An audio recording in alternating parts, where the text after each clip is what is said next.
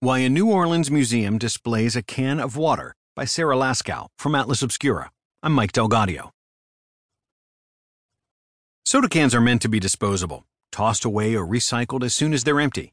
But at the historic New Orleans collection, displayed among scepters from 19th century Mardi Gras celebrations and elaborate table settings, there's a single, dented can, white with blue letters. Drinking water, not for sale.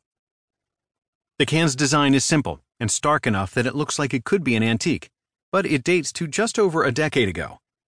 Created at an Anheuser-Busch plant in Georgia, the can was part of a massive donation of drinking water that the beer company sent to disaster victims after Hurricane Katrina devastated the city in 2005.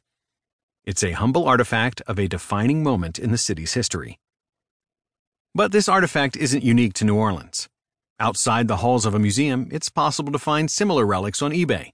A yellow six-pack of drinking water from the 1997 floods in central Kentucky, another pack that expired in 1993, a more recent specimen from 2012's Hurricane Sandy. Every time there's a major disaster, Anheuser-Busch partners with the Red Cross to send water. The beer company dates this tradition of helping disaster victims to at least 1906, when company founder Adolphus Busch found himself in San Francisco after one of the most destructive earthquakes to ever hit the United States. Bush wanted to help, and he sent a telegraph to the head of the Red Cross.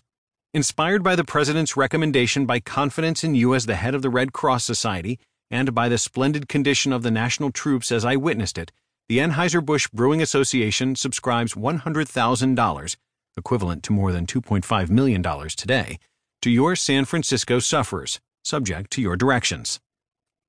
In 1988, the company created its disaster relief canned water program. In the wake of disasters, access to drinking water can be critical.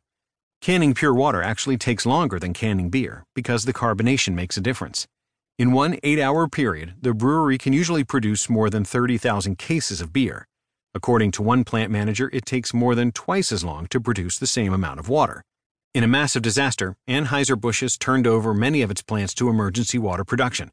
But one of its canning plants, in Cartersville, Georgia, periodically switches from canning beer to canning water, so there's always a supply at the ready. You can simply never have too much.